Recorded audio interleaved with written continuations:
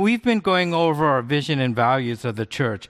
And the reason we're doing this is we want to communicate why we're here at a church and what we believe is important. Now, all churches pretty much have the same mission and so forth, but each church does it in a unique way that are unique to the gifts of this people and unique to the, the visions and the passions of the pastor. So I'm not saying that we're better than other churches. I'm just saying this is what, we will emphasize here at Mission Valley. So we're all on the same page. But even though you're new, even though, you're just visiting, I think these things do apply to all of us. So I hope that you could all glean from something. But if you take a look at our values and what we're going through, we see it's our DNA of connect, care, call, and courage. And when you go to the next slide, I talked about what's the vision or value connect. And our definition is joining people together to experience God. Well, we want all of us to connect with one another or connect with other people outside the church for what? The purpose of experiencing God. Not just to have a great time, not just to be talking about sports or jobs or things like that, which are important, but we want people to have an experience with God too. And last week we talked about care, looking for and meeting the needs of others. Meaning as a church body, we value care. And it's not just waiting to hear about something that happens to somebody, but it's actually being more proactive. It's looking for needs of people rather than them having to ask you.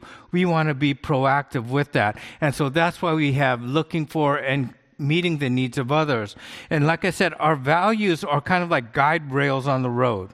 Right? So whenever you drive on the road, especially in the mountains, you see these guardrails. And what they do is they say, as long as you drive on the street, you're good. But if you go outside these guardrails, you're operating in an area where you shouldn't be driving. And that's the same thing for us. These are our guardrails. So if we're not connecting and if we don't have a culture of care here, what that tells us as a church that we are not operating in the way that, we want to operate. And so today's value is call. So if you could go to the next slide. It's discovering God's unique purposes in our life. Now, this was an interesting week, right? Because we had the midterms. But one of the things that just amazed me was the lottery, right? A $2 billion lottery. Isn't that insane? That one person in Altadena won $2 billion. I don't know if any one of you bought a lottery ticket. I don't need to know. But I was thinking, what would I do with $2 billion? My old self would say, oh man, I'm going to buy a private jet. I'm going to get these mansions. I'm going to get, the best mansion here in Southern California. I definitely would get a yacht. I would definitely get a fishing boat, a big, not those little aluminum ones, those big fishing boats for myself, maybe a fleet of cars, and I would still have so much money left over if I bought all of those things, right? All the clothes you want. I said, what would I do with $2 billion? But now as I thought about it today, where I'm at right now in my life, I'd say, well, you know what? I'd probably repair my house. And there was no desire in me to buy this huge house, even though I had the money. It was just, I want to repair my house. Well, I would replace my 15-year-old car, and not with a Mercedes or anything that's $100,000 car. It'd just be like a normal car. I would help friends and family. But most of all, I would use that money to contribute to the kingdom of God.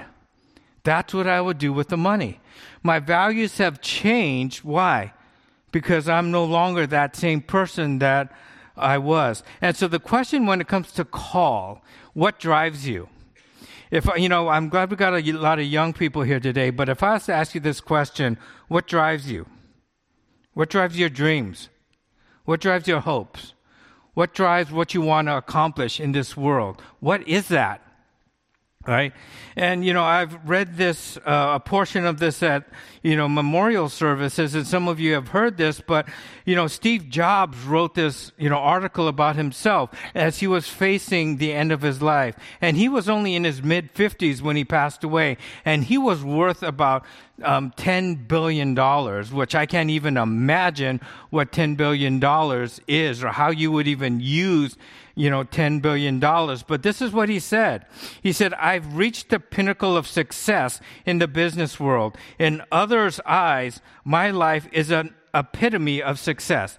And I think most people, when you look at Steve Jobs' life, you look at what he's accomplished, how much, money he's earned in his lifetime, $10.2 billion. Most people would say, man, yes, he was a success. But this is what he says. However, aside from work, I have little joy. In the end, wealth is only a fact of life that I'm accustomed to. He said outside work, putting that grind in, earning money. He said outside that, his life had no joy. And he said, wealth is a fact that I am accustomed to. It's only a fact that he's accustomed to.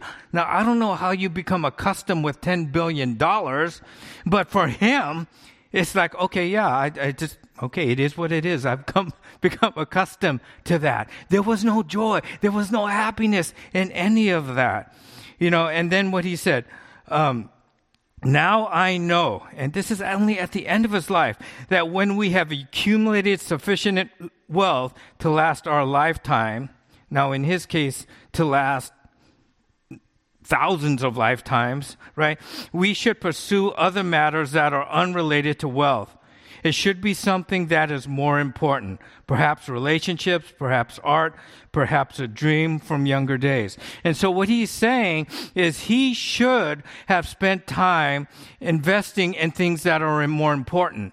And in the Christian context, what is that which is more important? It's the mission of God, right? And he's only learned this at the end of his life. And, for us, it's living out your unique calling in God's epic story of what he has been, what he is currently doing, and what he will be doing on his planet. And so we took a look at care, which is discovering God's unique purpose in our lives. And if you really want to find joy in your life, if you really want satisfaction in your life, it's got to be discovering God's purposes in your life. Now, for those of you who are young, and especially for those of you here or in college, trying to figure out what you want to do, right? In your mind, you say, you know what? I do want to accomplish God's purpose in my life. I want to live God's unique purpose in my life. So that's here. But then what do we have? We have competing values. And what are those values? Money. I'd like to have a 6-figure income. Or it could be parents. Well, I feel God's calling me to do this, but my parents want me to do this, right? And so these are competing values. But discovering God's purpose, unique purpose in your life, this is so important to experience joy in your life. And this is something I'm glad we are a multi-generational church, because this is where, you young folks could learn from guys like me who are on the tail end of my career and said, you know what? If I was to do it all over again, this is what I would have done. Learn from the mistakes that I made. And one thing there are several things I wished I could have done when I was younger. The first one was to do a better job at investing in my financial future. Because my dad, finances wasn't his thing. So he never taught us that. He never talked about investing or retirement. Fortunately, we started doing that. But I guarantee you, when you start investing financially or your retirement later on, midlife, like I did, it's much more expensive, right? it's much more expensive. So if I was to do it over again, I would have started those things earlier instead of spending money on clothing, on material things, which I did. And those things are all gone. And I said, what a waste, what a waste. And now that I'm trying to put away money for retirement, the older you get, the more expensive it gets. So start younger. The second thing, and the most important thing, is learning how God uniquely created me. If you know your unique purpose in life, it makes your life so much easier. It makes your choices so much easier. And I found this out when I was in my mid-30s, right? And I know that most of you know this story, but when I was trying to figure out, okay, where am I supposed to go? God, what are you supposed to do? I was always looking towards the future. So what kind of job could I get? Oh, God, what do you want me to do? But I realized that my calling was not looking toward the future, but looking in my past. Is what brought me joy. What brought me joy? And as I've shared before, I looked at all of the things that I was involved in. School, church activities, work, relationships, volunteering different places. I looked at what gave me joy when I was doing those things. And as I was looking through the thread, you know what it was? It was serving people. It was serving people. I found out that God has called me uniquely to serve people. So when I was serving people, that energized me. When I was serving people, that brought joy. But that was not only in church, that was also in the workplace. Right? And so for those of you who didn't know, before I was a pastor, I was customer service. I was in management at LAX, for Continental Airlines. I worked at the airport. I worked at the ticket counter. I managed the ticket counter, the gate area, and baggage service. But you know what? The biggest joy I found was helping people. Man, I must have been yelled at or cussed at least 20,000 times, over my tenure at Continental, right? Because granted, it's nothing like it was today. It is today. Today, it is crazy at airports, right? But you know what? Even though I was yelled at, even though I was cussed at, there was just joy there. Why? Because I was serving people. Some of my best memories were when I would get a single mother and she would be late for a plane, right? And she would have 3 kids and I said, okay, let's go. I would strap her bags on and we'd be running down the concourse to make sure that she and her family got on the plane. It was serving people. But the problem is that I didn't realize that to my mid-30s. So what was I chasing before that? Well, what was my major? It was marketing. Why? Because I thought when I was in college, I thought I could make money in business. I got D's in accounting, so it couldn't be accounting. Finances, I couldn't understand that, right? Economics, I go, okay, no, definitely not economics. So marketing was the only thing I could choose, right? I was horrible at marketing, but I just thought it would be what? I could make some money. And so the jobs I took, the positions I took, had everything about making money, not about how God gifted me. Right? And a lot of those positions that paid well they were administratively heavy.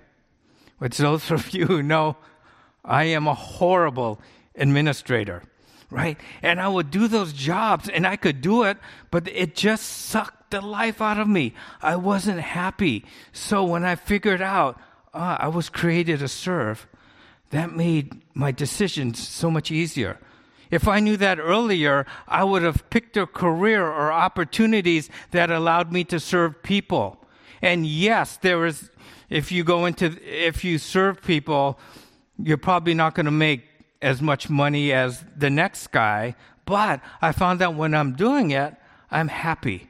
When I was just doing something for the money, I was miserable. And it was slowly draining the life out of me. So this is why it's so important to discover God's purpose in your life. Something that I learned, and I hope that you young people could learn right now. I guarantee you it'll make your choices so much easier, right? And parents, I can't encourage you more as you raise your children, raise them in areas that you see God has gifted them. Raise them and push them in ways where you see, I could see God gifting you. I could see that maybe this is God's plan for you rather than your own dreams for your children, or you want to live vicariously through the lives of your children.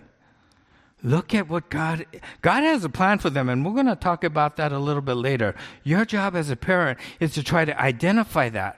What is God doing with my child? What can I see God doing with my child? Where is he gifted? And point them in that direction. But as we start this, our calling, it says your call starts with God and not you. And this is really important because a lot of us think, what? We think our calling is all about us, that I know myself better than anybody else. I could make these decisions for myself, right? Well, there's somebody that knows infinitely much better than you what you would be happy at, what you would be good at, and that's God. So as you look at your calling, as you think, what am I supposed to be doing with my life? It has to start with God and not you. In Psalms 139:16, the psalmist writes, "You saw me before I was born. Every day of my life was recorded in your book. Every moment was laid out before a single day had passed." I love this because it's, the psalmist is talking about when we were in a mother's womb, God was there. He was pouring his gifts. He was pouring his passions he was pouring into the skills that you would have into all of us, right? But he also says that not only does his plan include our gifts, there's an exact number of days on this earth that we will all live, and there's nothing we could do to change that. Right? There's nothing we could do to change that. And for those of us, that should give us, encouragement.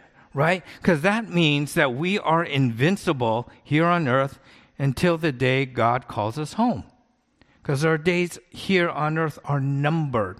And God has numbered those days. He knows exactly the point when we will pass on from this life to the next, and there's nothing we could do about it. So that should encourage us to say, when we're afraid of something, and say, hey, you know what?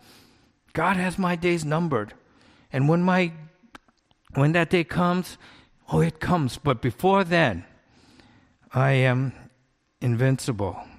Nothing or nobody can change that, right? He also says in Jeremiah 1:5, "Before I formed you in the womb, I knew you. Before you were born, I set you apart. I appointed you as a prophet to the nations." And this is the prophet Jeremiah. What does he say? Before I formed you in the womb, I knew you. I set you apart. I appointed you as a prophet to the nations. Before he was even born. He what? He had a plan for Jeremiah. He had Jeremiah's career path already planned. Now, granted, it was a hard plan. If you read the book of Jeremiah, he didn't have an easy life. So just because God has a plan for you doesn't mean it's going to be easy. And we see that in Jeremiah. However, Jeremiah fulfilled God's calling in his life. And it's out of that comes satisfaction, right? God ordained Jeremiah to be a prophet before he was even born, right? Jeremiah 29:11, "For I know the plans I have for you, declares the Lord, plans to prosper you and not harm you, plans to give you hope and a future." And I know this was, God was directing this to the nation of Israel, but I think there's enough in Scripture to support that this God is talking, there are other passages of Scripture where this principle is enforced, that God has plans for us, what? To prosper us and not to harm us, plans to give you hope and a future. But what he says, "For I know the plans I have for you." It doesn't say, "For I know the plans that you have for yourself." So this is where when it comes, do you trust God enough? Do you and I trust God enough that he has a plan for us? But that plan for us is to prosper us and not to harm us. How many times do we think, God, if I place my trust in you, you're going to make my life miserable. right? I'm going to be a failure. It's going to be too hard. But what does he say here? He says, the plans I have for you are not to harm you, but that they give you hope and a future. God is the one who designs the best plans for our lives and not us. This is why we need to trust God for his plans in our life and not rely on our own intuition and our own skill sets, right? And then finally, you are called to be like Christ. For God knew his people in advance, and he chose them to be like his son. 2 Timothy 1:9 says, for God saved us and called us to what? Live a holy life. In other words, to live like his son. He did this not because we deserved this, but because that was his plan from the beginning of time, to show us his grace through Christ Jesus. So what is the passage here? You and I were called to be like Christ.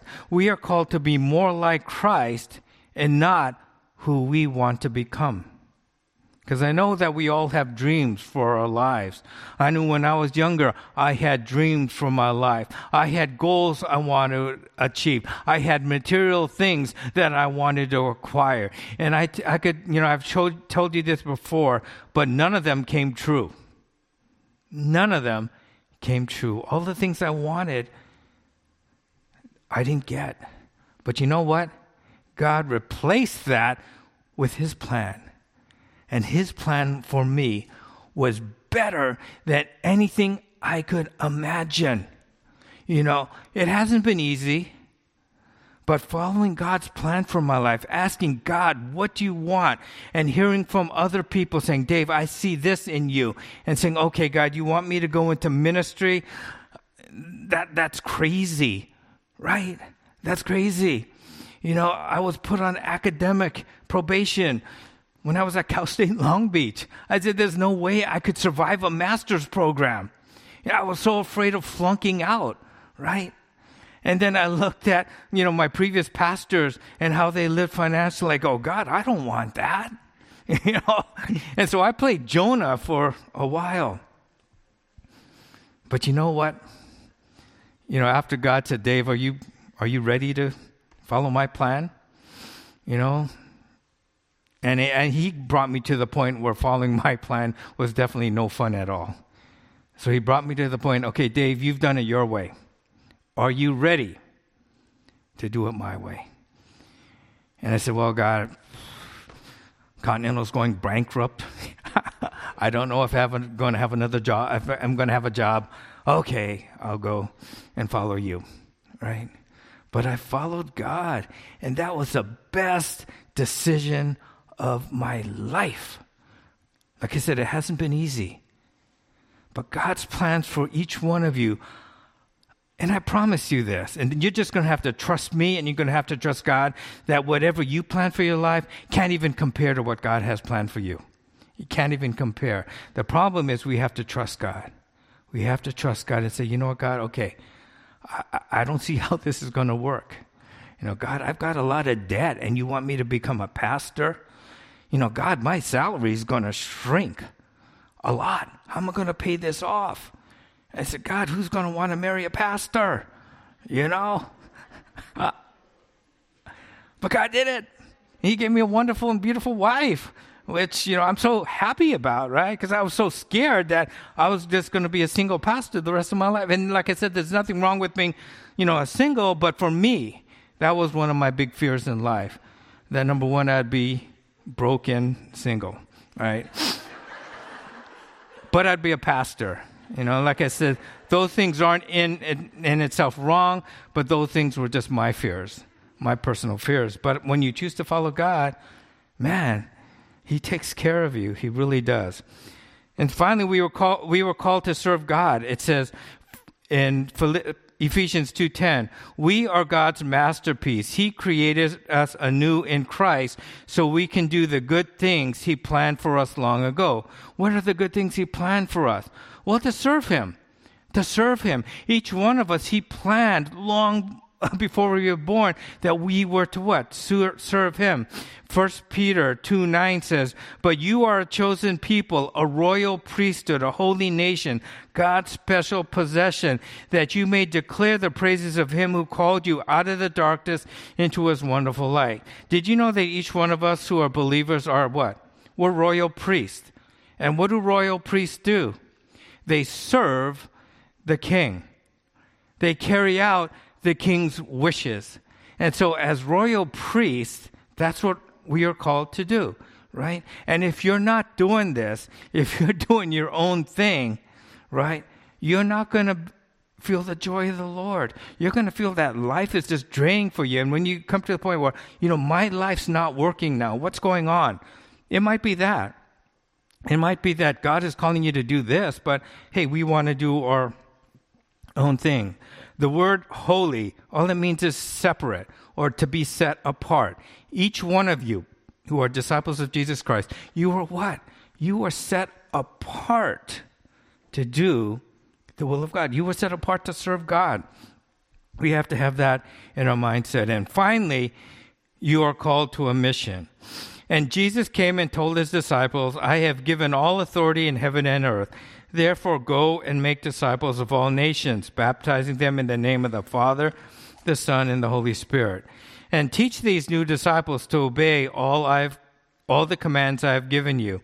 And be sure of this, I am with you to the end. I am with you always, even to the end of the age." So God has placed us on this mission to make disciples. And so why is this so important? Well, we have to take a look at the context of history. We can't just take what is God doing in the midst of our lives. Because if you go back to the beginning, God created humans to what? To live in a relationship with him, to rule and take care of the earth. That's why we were created, right? To be in this loving relationship with God. But we know that Adam and Eve sinned and they messed that up. And that resulted in both physical and spiritual death. And ever since that, God's grand plan was to save mankind and restore the fellowship that he had with man in the Garden of Eden. And see, this is why, as believers, we have that now, right? God has restored us, but we only see what he intended in part. One day in heaven, we'll experience what the Garden of Eden was supposed to experience there. Right now, we just get a glimpse. But he set off this plan. In Genesis, we see the first prophecy to the coming Messiah when he says, "I will," after Adam and Eve sinned, and this is a curse he placed on Satan. He says, "I will put enmity between you and the woman, and between your offspring and hers. He will crush your head, and you will strike his heel." Right? What he's saying here that, Satan will strike your heel. That the Messiah, or Jesus, would be executed on the cross. However, Jesus would crush the head of Satan by what? Jesus would defeat Satan on the cross also. That salvation would come through this to the people on earth through Jesus Christ, right? And so, what's Satan's goal? From the beginning. Number one, to mess up whatever God wants. But after Adam and Eve sinned, is that he knows that he's going to the lake of fire for all eternity. And he wants to take as many people with him as he possibly can. However, God's plan was to save as many as he can through what? Faith in his son, Jesus Christ.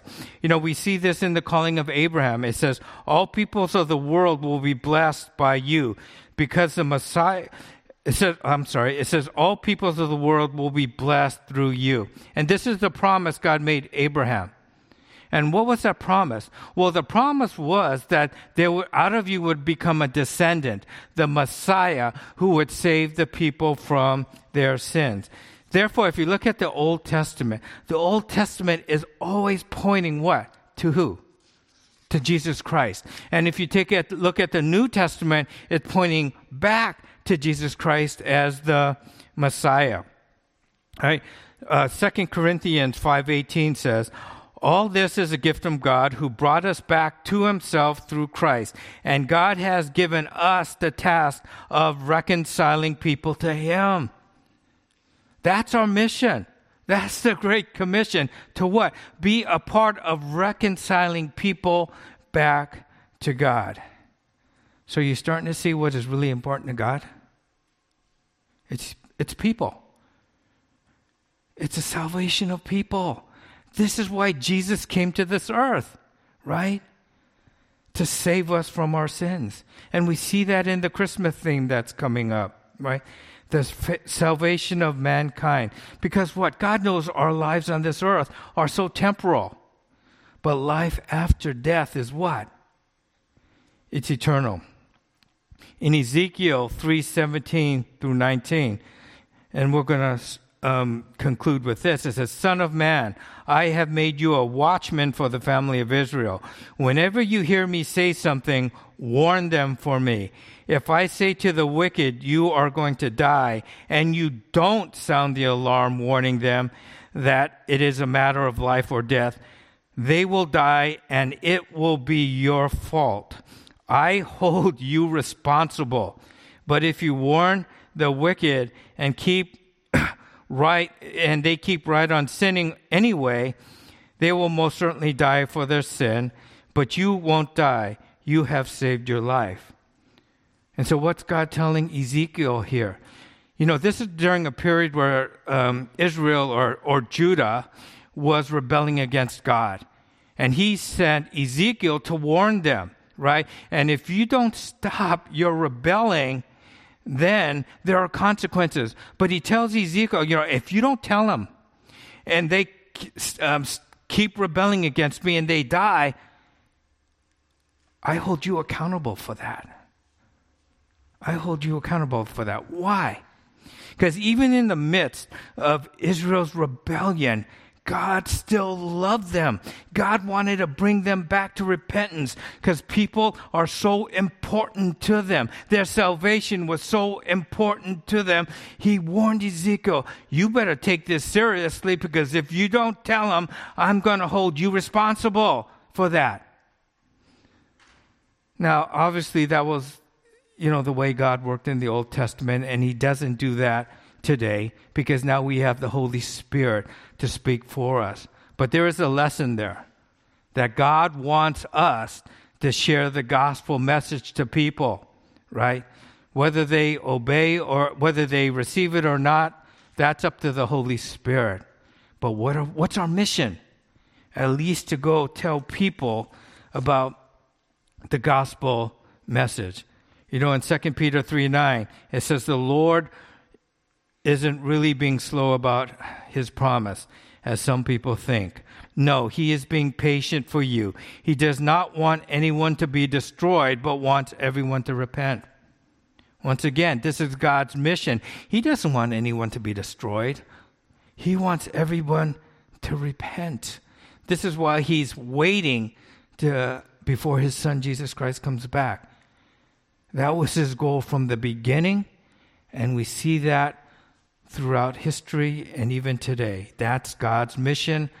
That's our mission, to be a part of that. And so how do we do that? Well, we talked about that. That's BLESS, right? Practicing BLESS, that acronym BLESS. And what does that mean? Well, begin with prayer. Are there people in your life that you want to see come into a relationship with Jesus Christ? Start praying for them.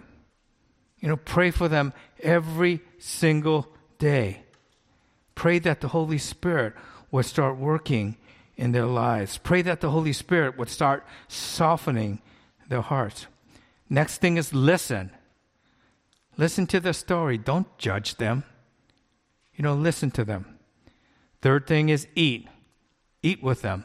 Spend time with them. See, the problem with most people in the church is we just spend time with people who are within the family, right? But part of the BLESS strategy is to what? Spend time with people. Finally, to serve. Serve them. Look for opportunities to serve them without wanting anything in return. And finally, your story. Be willing to tell them your story when it's appropriate. Meaning, what was your life before? What was your life like before you came to know Jesus Christ? Then why did you decide to be a disciple of Jesus Christ? And finally, how has your life changed since you were in a relationship with Jesus Christ? This is God's story from the beginning after Adam and Eve sinned. He wanted to save mankind. That's his mission. And that's the mission that we are a part of today. This is why it's so important to become more like Christ. Why? Because it supports, it gives us credibility when we tell the unchurched people, this is what God could do in your life. This is how God could change your life. But if there is no change in our lives, what kind of credibility do we have? Right? And there were times in my life where if you were to compare my life and their life, they said, it doesn't look like God's made any difference in your life. Why should I want to believe in this God that you believe in? And see, this is why your calling is so important. Because it validates who God is. It validates God's mission. And we need to be a part of it. It's just like any sports team, right? Each team has players that are supposed to play a specific role in winning the game, right? What happens if you have a guy like Shaq saying, you know what? I don't want to play center. I want to play point guard. I want to handle the ball. Let somebody else, do the dirty work down low. That's not going to work. I said, dude, you're a center. You can't even handle the ball. What are you thinking? What are you doing taking 3-point shots? Well, that's not his role. But that's the same thing for us. God has a plan for us. And if we do what we want to do, if we are a center that wants to dribble a ball, if we are a center like Shaq who wants to shoot 3-point shots, hey, God's team is not going to be that effective. We can't do what we want to do. God has gifted each one of us uniquely to play a role on what? His team to accomplish who? His mission. But I can guarantee you this. If you choose to follow God's plan for your life, if you choose to live out God's calling in your life, that is absolutely the best way to live your life. And I'm hoping that you young people could learn from that and not having to go through the mistakes I did in order to figure that out. But it's true. What's our weekly challenge? Well, I want us to read Matthew 28:18-20, 2 Corinthians 5:18, Ezekiel 3:17-19, 2 Peter 3:9 this week. At least meditate on those scriptures. Ask the Holy Spirit, what are you trying to teach me? What are you trying to speak to me through your word? And then it says, how are you using your unique gifting to fit into God's plan for this world? Are you using your skill set? Are you using your gifting to accomplish what you want? Or are you using your unique abilities, skill sets, and passion to do what you believe God's plan for you is? And finally, practice one element of Bless this week. If it's to pray for people every day, pray for them. If you could listen to somebody who is going through a difficult time, listen to them. Just hang out with somebody who doesn't know the gospel message, or find a way to serve them. Just look for opportunities to serve them. And finally, if God gives you the opportunity to tell your story about how Jesus changed your life, tell them. Worship team, could you please come forward and let's pray. Our gracious Heavenly Father, I thank you so much that you've given each one of us the ability to choose your plan for our lives. And Father, as I look back at my life, I could just see your plan for my life is just so perfect. That, Father, the things that I was able to experience the joys I was able to experience, the satisfaction, and just the passion that I had for living life, all came from following you and you alone. And when I wanted to do what I wanted to do for my own personal reasons, I thought it would make me happy, but it never did. And so if you're sitting here right now and you're kind of trying to think about what my future is going to be like, and yes, it could be scary trusting God because you don't know where He's going to call you. But I could guarantee you that if you trust God and do not lean on your own understanding, He will make your path straight. So take a few moments right now just to reflect on that. What drives you right now? What's driving you right now?